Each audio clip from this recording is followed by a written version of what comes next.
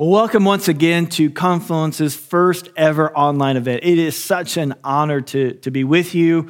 I'm so glad that you took the time, whether you're on your patio, in your bedroom, in your living room, in your car, or if you're in an auditorium with the rest of your church. It's so good to be together. And I want to give some shout outs here, give some love. So if you are in an auditorium, I want you to stand to your feet. If you're online, likes, comments, emojis, let's give some love to the pastors that serve us so well. We thank you. We honor you. We love you. I want to thank my team.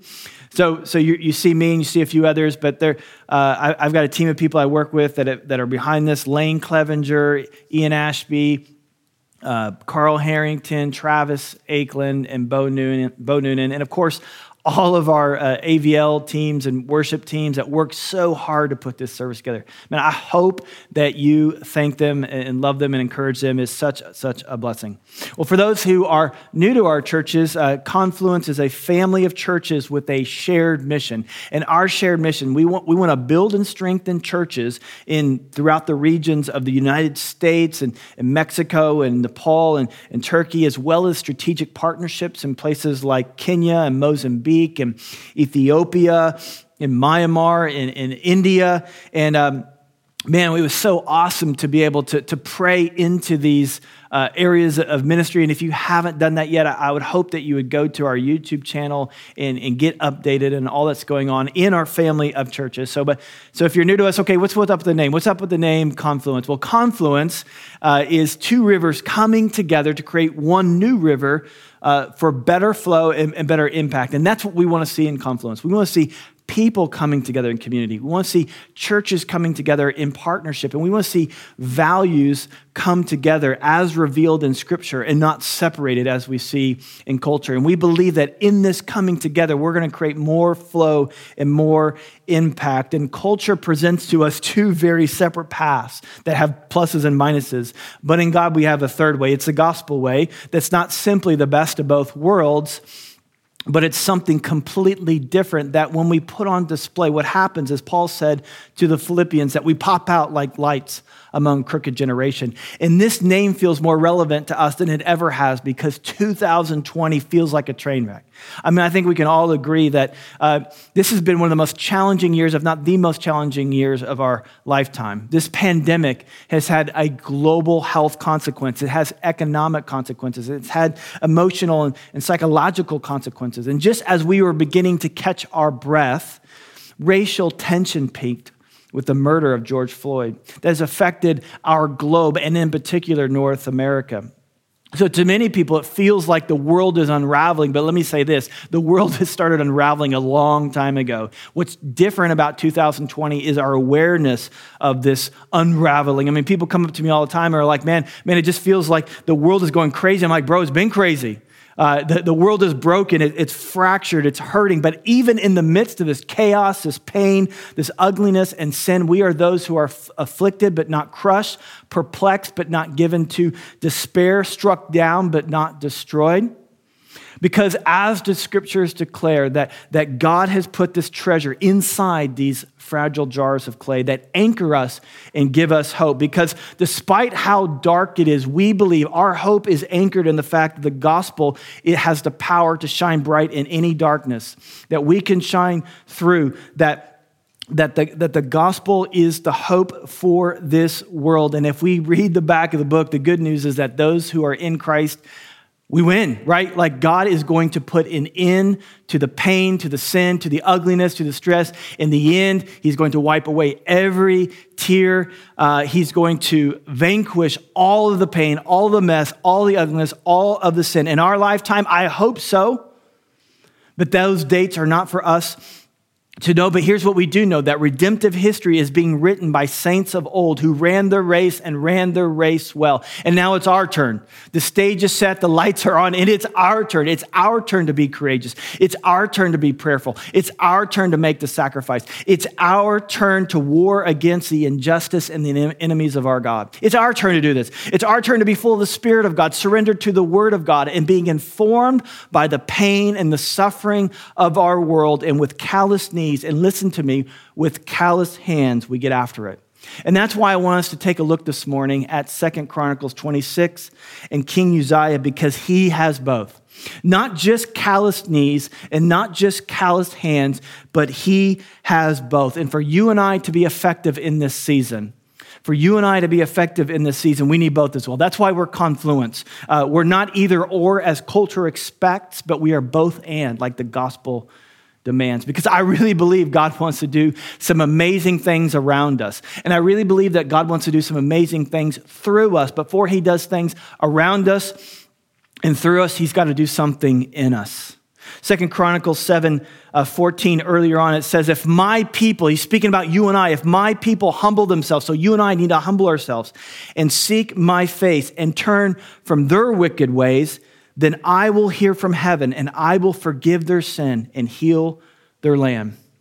You know, before this pandemic, I have never heard of the phrase social distancing, but that's really the word of the year, the phrase of the year. Everyone knows what that means now. So if you go to Home Depot or Starbucks or Target, you know, they'll have these little boxes or squares that that are 6 feet apart. And the belief is that if you keep this distance, that if we can honor this distance, it has the power to change how we experience this pandemic, that we can flatten the curve and save thousands of lives. So this message that has rightly got pounded into us is that we need to honor this distance of 6 feet. Well, there's another distance that we need to consider.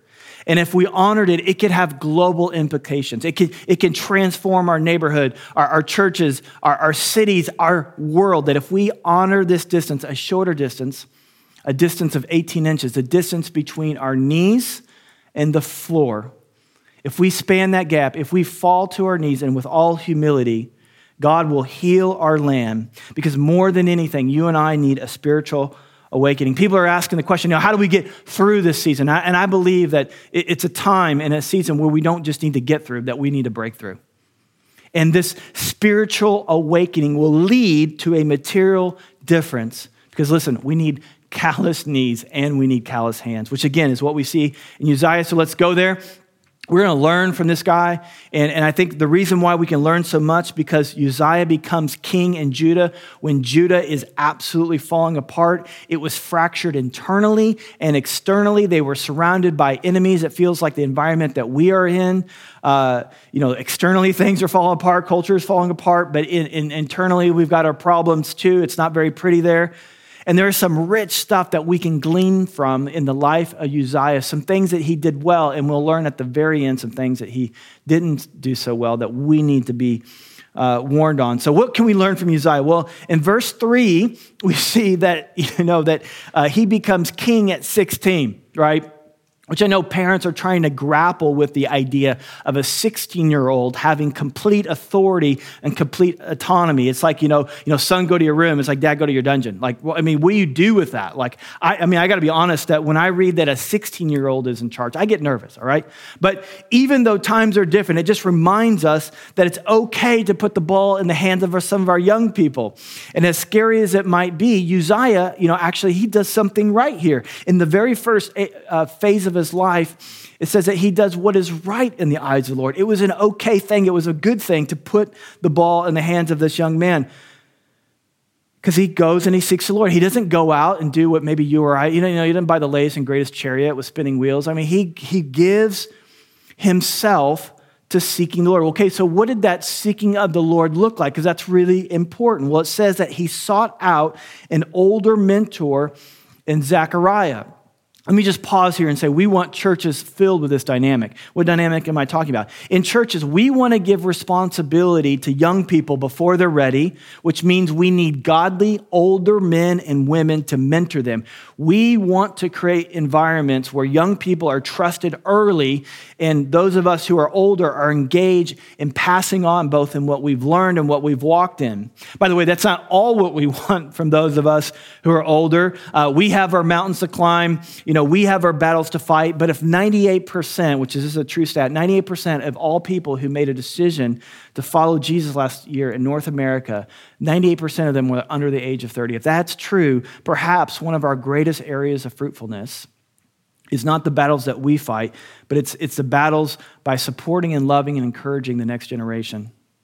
But notice, young people, and this is for you young people, that Uzziah initiated this. He wanted this. Even at 16 years old, he is able to appreciate in an older generation, in a former generation, namely his dad, the good things, even though his dad was an idolater, he was a scoundrel. 2 Chronicles 25:2, if you read that, his dad was half-hearted, all right? So when the scriptures are commending Uzziah for following in the footsteps of his dad, they're not commending him for the bad things that he did.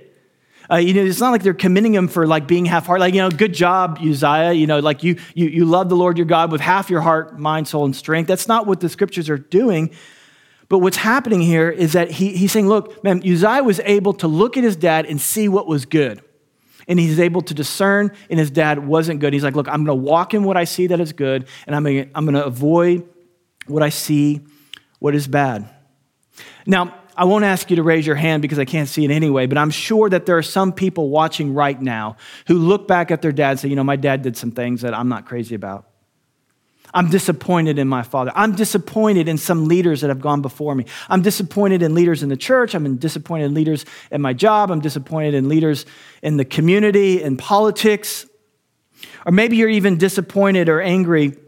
You're disappointed and angry about this. And one mistake would be to completely ignore these failures and just walk right in the same mistakes they did. Another mistake, another ditch that you need to be careful of is just to put it all away and say it's all bad.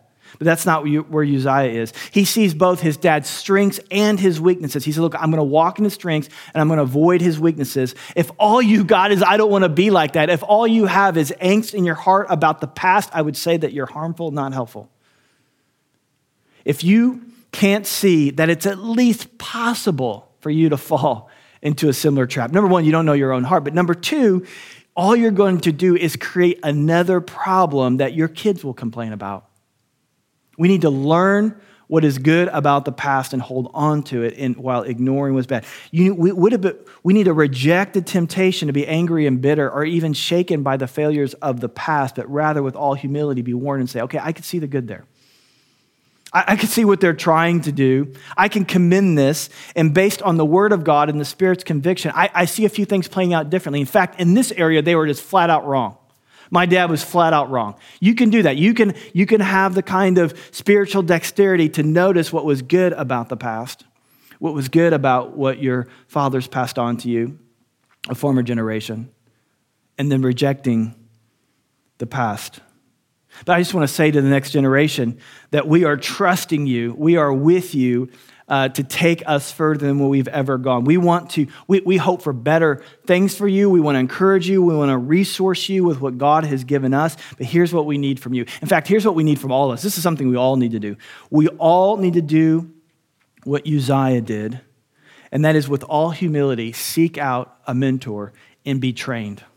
Well, trained in what? What was he trained in? Well, it says that he was trained. He wanted to be trained in something very specific. He wanted to be trained in the fear of the Lord. What is the fear of the Lord? Well, he saw of most importance that he wanted to be trained in the majesty and wonder of God. He wanted to feel small. He was king. He had authority. He says, but I want to experience something bigger, something more wonderful, something outside of me, something mighty.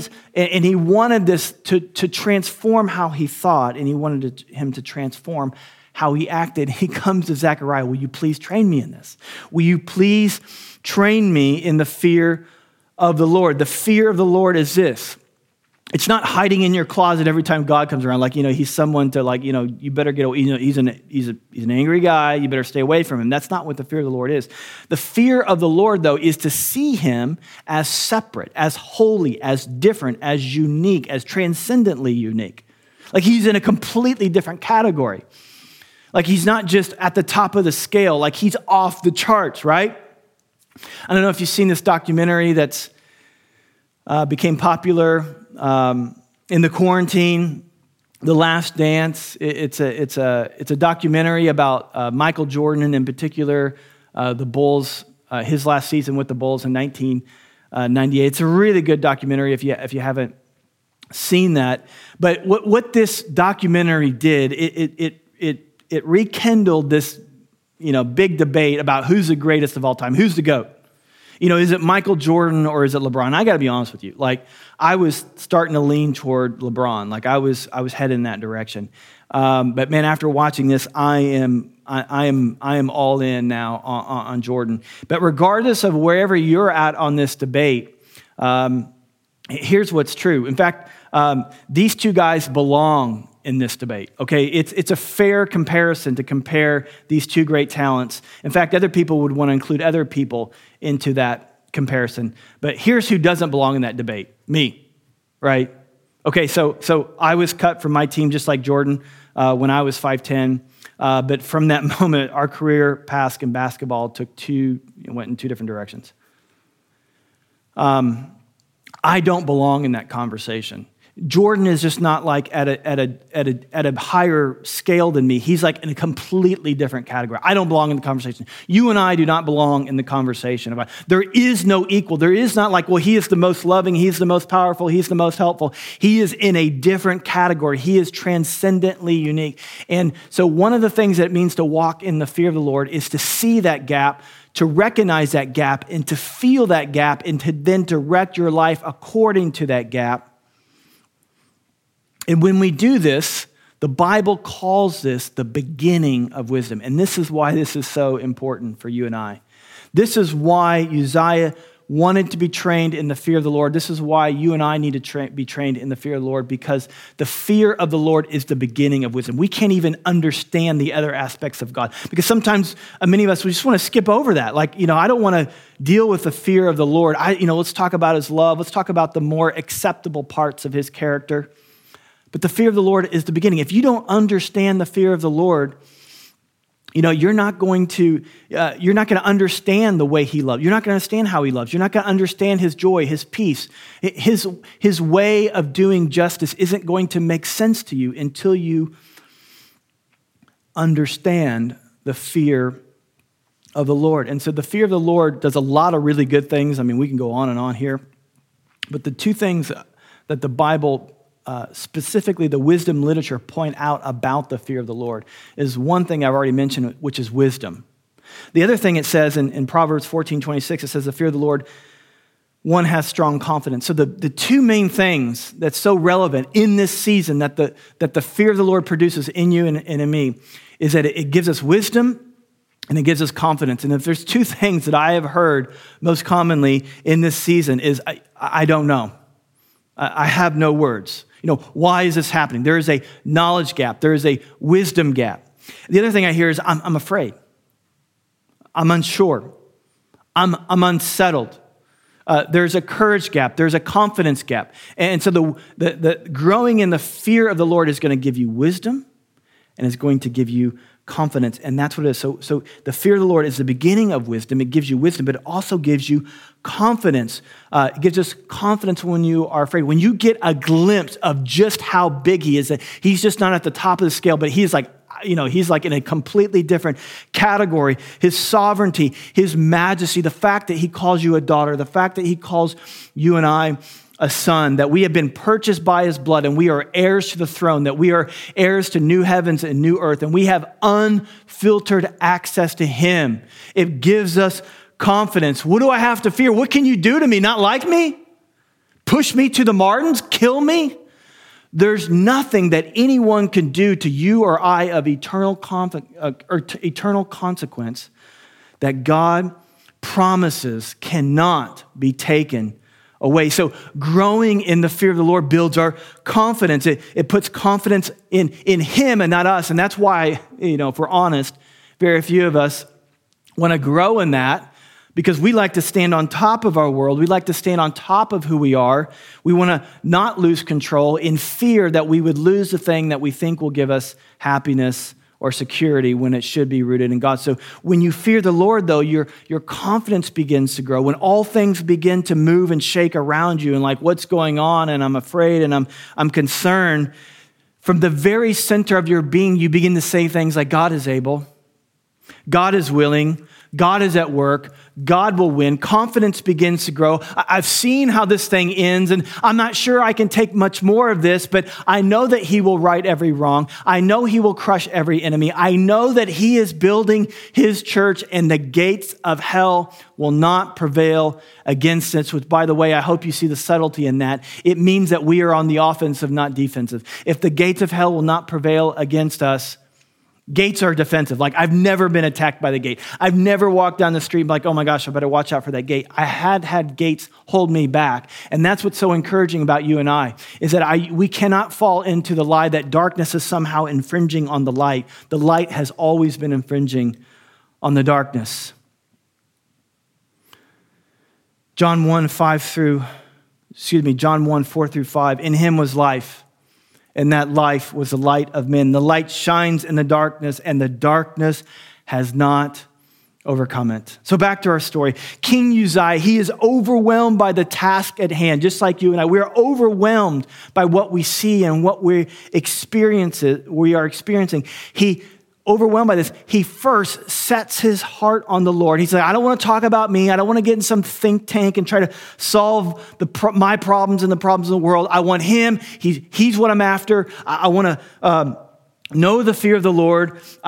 He knows what I need. He knows what the world needs. And on his knees, pouring over the word of God, engaging the presence of God, growing in the fear of God, he begins to be inflamed and emboldened by what he's experiencing there. And he does something in the next verse that I think we really need to see. And this is really the crux of today's message. There's this idea out there that piety equals passivity. That confidence in his sovereignty leads us to falling into apathy. That trusting in God means you withdraw from the world, let go and let God, that you disengage. But nothing could be further from the truth, because in verse 5, he is seeking God and walking in all humility and the fear of the Lord. And it's from that place of strength with calloused knees that he stands up in verse 6 and he makes war. Now, there's something important there. He doesn't respond to war, he makes war. And then the next 9 verses, he just goes into detail of how he fought the enemies of God. I mean, I rarely feel lazy, but when I read about what this guy did, man, I feel like, man, what am I doing with my life? I mean, he lays waste to the Philistines, the Arabians, the Mennonites. He builds his own cities and territories. The Ammonites, they pay tribute to him. He builds towers and gates and gathered large herds of flocks and built an army of over 300,000 soldiers. He had 2,600 direct reports. He built, ammunition, arrows, spears, helmets, bows, stones. And then verse 15 absolutely blows my mind. It says, in Jerusalem, he made machines, all right? This guy's making machines invented by skillful men to be on the towers and the corners to shoot arrows grace. I mean, he's got Terminator like on the top, like, I mean, this guy is amazing. He's accomplishing so much. You don't tell Uzziah, let go and let God. That's not where he's at. He doesn't just have calloused knees, he's got calloused hands. He's walking in the fear of the Lord, which empowered him. You got to hear this. It empowered him to fight the enemies of God. And his fame, it says, spread far, and it says that he was marvelously helped. I mean, most days I will take just kind of sort of helped by God. If I could just get somebody saved, somebody healed, if somebody plants a church, if I have just any kind of diversity, if I have any kind of win, most days I will just take kind of help by God. But this guy was marvelously helped by God. This is when addition breaks way to multiplication. This is when rebirth gives way to revival. This is when racial conversations give way to racial reconciliation. I don't know about you. I want to be marvelously helped. Uzziah was marvelously helped. And this is a theme that we see throughout all of Scripture. The most pious men and women, the most holy, the most godly, the most faithful, they are not passive. They are not kicking up the feet. They are the ones who are the most aggressive. And with humility and confidence in the one who called them, they are getting after it. From Moses to Jeremiah to the early apostles and disciples, Uzziah doesn't encounter the enemies of God and say, whoa, that's terrible. Somebody should do something about that. I'm a praying man. I'm a pious man. I don't get engaged. That's not where he's at. His piety did not lead to passivity, but it led to him making war on the enemies of God. He seeks the Lord. He fears the Lord. And out of that pursuit, out of that humility, he proactively begins to chase down the enemies of God with calloused knees and calloused hands. I so wish that was the end of the story. But at the end of verse 10, it says that his fame spread, for he was marvelously helped, till he was strong. Till he was strong. Verse 16, but when he was strong, he grew proud to his destruction, for he was unfaithful to the Lord his God and entered the temple of the Lord to burn incense on the altar of incense. We're going to read here in a second that he knew he wasn't supposed to do that. You can read more about this in Exodus 30. It's a dangerous thing to take matters in your own hands, to step outside the fear of the Lord, to do what seems right in your own eyes. Somehow, Uzziah forgets where he came from. He forgets how he was marvelously helped. He forgets where his strength comes from. He forgets the fear of the Lord. Now he feels like it's on him. He knows he's not supposed to do this. He knows this doesn't please the Lord, but he thinks in his own wisdom, this must be done. And he takes action. He has calloused hands still, but he no longer has calloused knees. Let me just pause and ask you this question. Is there anything in your life right now that you know doesn't please God? Where you think, like, I know this isn't what I'm supposed to do. I know that God would not be pleased with this, but I don't see another way, and I'm going to take action and do it anyway. If that's where you're at, you're exactly where Uzziah is right now. But I want you to know that both for him and for you, the story does not have to be over. Because God brings grace to Uzziah in the form of Azariah. And it says the Azariah, the priest, went in after him. So this guy, he goes in after him and he confronts him with 80 other priests of the Lord. And they withstood the king, Uzziah, and they said to him, hey, this isn't right. Look at the Bible. Look what the Bible says. Let me take you to the scriptures. Let me tell you that you've gotten off track here. You're out of step. It's not for you to do this. And at this point, Uzziah is in a good place because he's got people around him who are confronting him in his sin, who love him enough to correct him and to bring the word of God to him. And I hope and I pray that if you're in this situation, that you have friends like Azariah who will help you by confronting you and loving you with God's word where you have been out of step. But here's the warning. You see, to this point, even the fact that he was out of step, God still had grace for him. And in fact, it wasn't when he made the mistake that brought out his where God goes next, but it's when Uzziah becomes angry, and that's what it says in verse 19. It says, then Uzziah was angry. Now he had a censer in his hand to burn incense, and when he became angry with the priest, leprosy broke out on his forehead in the presence of the priests in the house of the Lord by the altar of incense. And we won't read the rest there, but he never repents. His heart stays hard. God's grace is always available to us. Anytime God softens our heart, today is a day of salvation. Today is the day that we come before him. And we don't just have calloused hands, but we have calloused knees. And with all humility, we come back to the fear of the Lord and say, his ways are higher than my ways. I don't always understand them, but I'm going to walk in the fear of the Lord. Uzziah lost the fear of the Lord. When he walked in the fear of the Lord, things went really, really well. I mean, he was helped marvelously, and he went after the enemies of God. But when he lost the fear of the Lord, things went really, really bad. His hands stayed callous, but his knees got soft. Let me ask you, where are you soft this morning? Where are you soft? Maybe your walk with Jesus so far is learning and growing in what you think are the acceptable parts of God, but you've not really bothered with really the beauty and the wonder of coming under the fear of the Lord. It's the beginning of the wisdom, and it's where confidence grows. If there's a knowledge gap in this moment, if there's a confidence gap in this moment, walk in the fear of the Lord. Do what Uzziah did initially. Get an older person around you to teach you, to walk you through the fear of the Lord.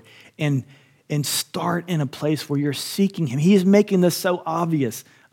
God in 2020 is making it so obvious that he wants us to seek him. You know, I'll be married to my wife, Rachel, for 20 years this year, and we're kind of one of those opposites attract couple. And, she loves gifts, and she's got really great taste, and I have really bad taste. So it's really hard for me to know the right gift. And early on in our marriage, she kind of would hope that if she would just give subtle hints or glances towards stuff, that I would get the hint. I'm too thick for that. And so finally, after many years of me bumping my head on the road, she showed so much grace to me. She made it so obvious to me. She has now created a Pinterest board that's called Gifts to Buy Rachel, and she shared it with me. And so now I can't miss. She has made it so obvious. Well, God in 2020 has made seeking him so obvious. He told us, he demonstrated to us that we were out of control with the virus. He showed us our brokenness through our newfound awareness of racism. And he said, you know what, why don't you stay in your house and get away from other people so that you can seek me? That's why I believe this is not just a season for you and I to get through, but to genuinely break through. To not be content for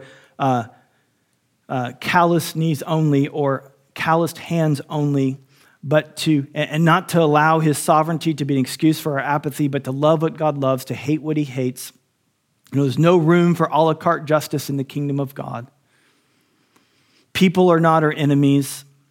The world, the flesh, the devil. So our own flesh is our enemy. The enemy of our soul, the accuser of the brethren is our enemy, and there are the world system, which is why we need the kingdom of God to come in and correct what is right. We want the kingdom, and to have the kingdom, we need the king, which means that we need to grow in the fear of the Lord.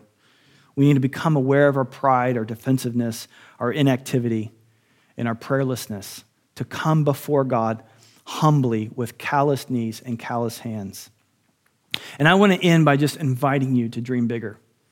I really do believe that God wants to do things around us. I really do believe God wants to do things through us, but he's got to do something in us first.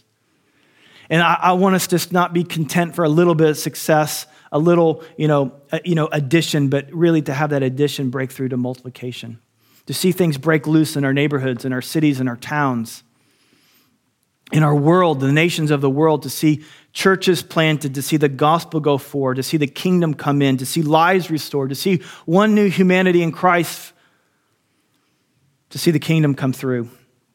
It will happen through men and women who have both calloused knees and calloused hands.